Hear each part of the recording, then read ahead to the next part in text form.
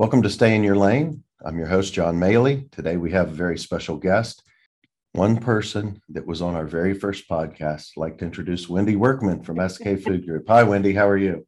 Hi, how are you? We're good. So today, I want to get your thoughts. We're talking with a lot of our clients. Everybody's planning on budgeting for 2023 in the next 6 to 8 months. And we're trying to figure out from a directional perspective, how do we help them? How do we plan successfully together after 2021 and what looks like to be the second half of 2022? I'd love to hear your thoughts. Love to understand what you're struggling with, and maybe we can help each other. Well, I'm struggling with how to strategically align freight expense for 2023 with the factors as they're known today.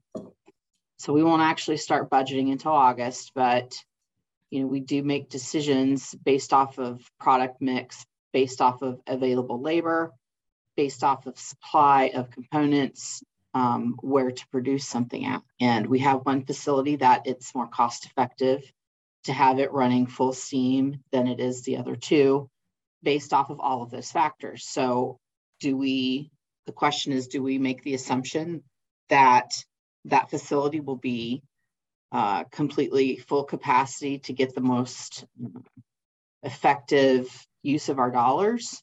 Do we introduce another customer into another facility to create some diversification of our customer portfolio? What does that do to the mix? How does that change the inventory that I pick up or ship out, and the lanes that are associated to that? So I feel like there has to be a much larger analysis completed in order to do a good budget for 2023.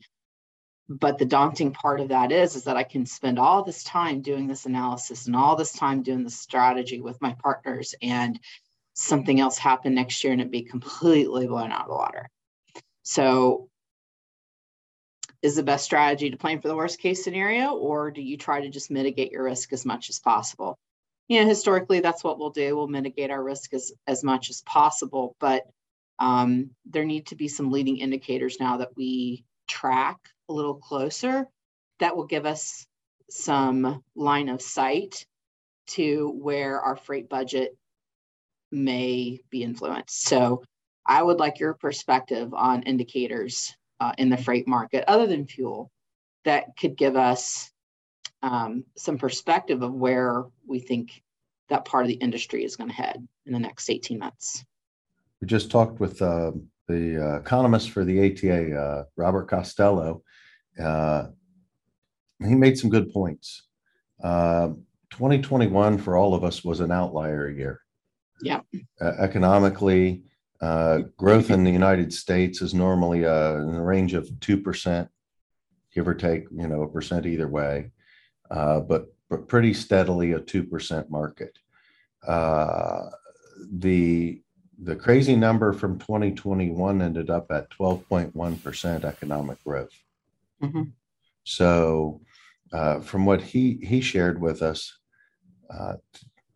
that is an anomaly from every perspective. You have manufacturing equipment issues, you have driver issues, you have capacity issues all over, you have diesel that steadily has risen. All of these factors, drivers' wages went up, inflation. Only one job, Bob stated, only one job across the board in our economy went up as high as inflation rose or higher, and that was truck driving. Yeah. So if that frames it up, puts a picture together, the big issue is the majority of jobs added in the truck driving market are not long haul over the road, which is where we sit. Majority of ours. So we're going to plan based off of what Bob is telling us, and expect that this year is going to still finish up close second to 2021 from an overall perspective, but we're trending back towards the norm. So in answering your question, what is the norm? Are we going to trend back to 2%? Are we going to trend back to zero or negative and then come back up and stabilize? That's the next 18-month picture that we're trying to plan for also. So you mitigate and plan the best you can. I don't think that anybody's budget would allow for 2021 or even 2022 so far. The first 3 months of this year were probably a peak for the refrigerated and food side of transportation, where the van market maybe came off, and so did the flatbeds at the first of the year some. But the refrigerated and frozen, the food sector was still very strong for the first quarter. Mm-hmm. So if that gives you some insight as to what we're all dealing with, I don't see it changing from a fuel perspective. From every indicator we're seeing, it's more of a production issue, a volume of production and demand for the diesel fuel. And the prices are high everywhere, not just in the United States. It's a global issue. We're going to see inflation and high diesel fuel prices for the near future and maybe much longer from what we're seeing and hearing. So how do you budget for that, Wendy? Dartboard, magic 8-ball. Magic 8-ball. Magic 8-ball. Had one of those when we were a kid, but haven't seen one in a long time. What do when you speak to the people with SK, and you paint these pictures like we're talking about now, how do you plan your budgeting to be successful?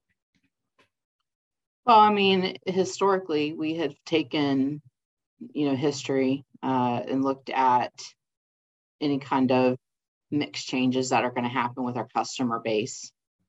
And we make some assumptions based off that, and we'll add 3-4% based off of what pricing has done over the last specific time period.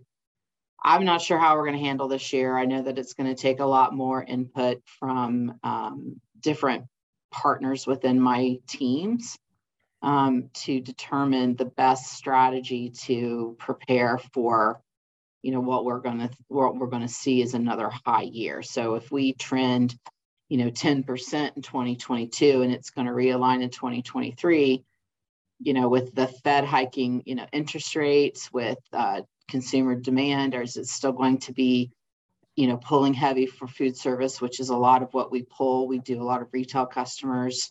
What is that indicator going to show us? I mean, a lot of people, once the economy slows down, they eat more at home. So will our retail market or retail demand go up? Okay, well, that has a different indicator for our freight costs. If food service is expected to stay steady or grow, okay, well, that has a different influence on our freight costs as well. So I think we have to take a look at what we're expecting our customers to do in 2023 and try to align our freight with those expectations.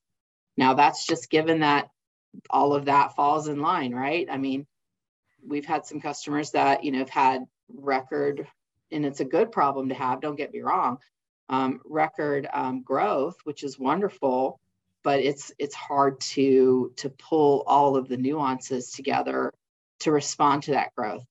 I think my company does a very good job of responding to that. We're very nimble, but there's a cost associated to that, right? And I think we have to do a better job of projecting that.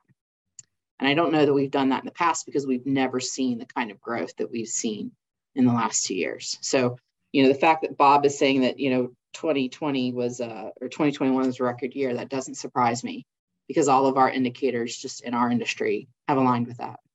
If you think about it, you're talking about 6 times what the normal is from a growth perspective. Now, the other indicators that he mentioned were housing market.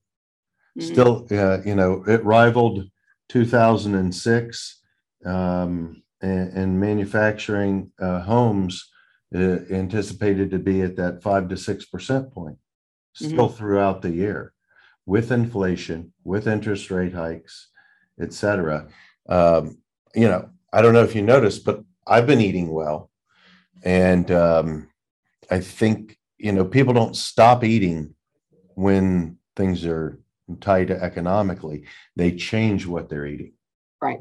So, your products that are on the lesser expensive side will increase, which may cut into the profit margin also. So Yeah. depending on what you're selling, what you're making, and what type of a business and what your margins are, whether it's retail, wholesale, I think that, eating out slows down.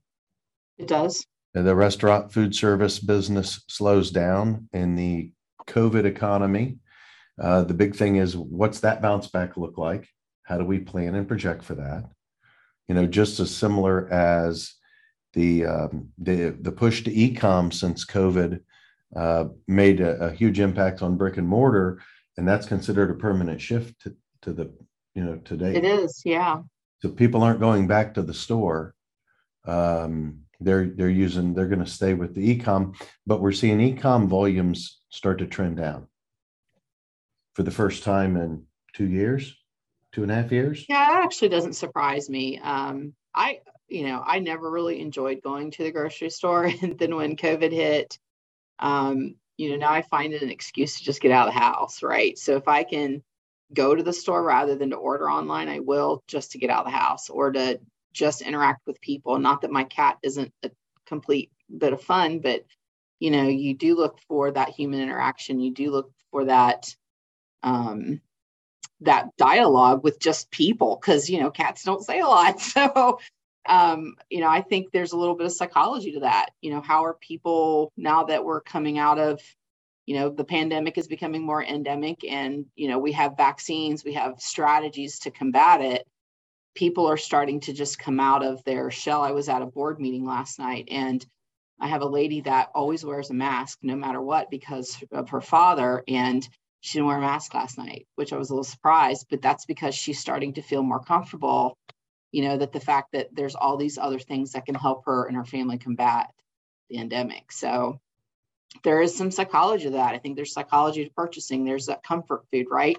My company, does a lot of comfort food. And, now that people are not needing that comfort food, how's that going to change our mix? Right. So, I think everyone as a manufacturer is going to have a different impact, or that's going to impact them differently. Yeah. We saw a lot of price increases given. We did. The first 3 months of this year, especially in the first 2 months, which is going to force people to make decisions when their discretionary income is going to go to the gas pump, the grocery store, and inflation. We're going to see a pullback. And I think we're starting to see it. You're also seeing the just-in-time inventory model is now shifted to a just-in-case, where people are starting to carry. Bob said that, yeah, and I picked up on it. So you're seeing inventory levels rising, which allows people to supply, to demand and forecast and plan better, which helps from a cost perspective. But I think, in our side of the industry, we're expecting it to trend down towards a normal. The question is, what is normal when fuel's $5.50? It's 175% higher than it was 12 months ago. Right. So who plans for that? Who plans for a 12% growth in 2021 economy? Who plans for 175% increase in fuel? How do you budget for those things? Mm-hmm. I think, it's part of a bigger picture. So I don't know anybody that's not struggled over the past couple of years with a budget. It's usually done by March. But hey, thank you, Wendy. We appreciate the time. We appreciate your input and knowledge, and definitely look forward to having you on again in the future. Great. It was nice talking to you guys again. Terrific. Thanks for the time, Wendy. Have a great day. You too.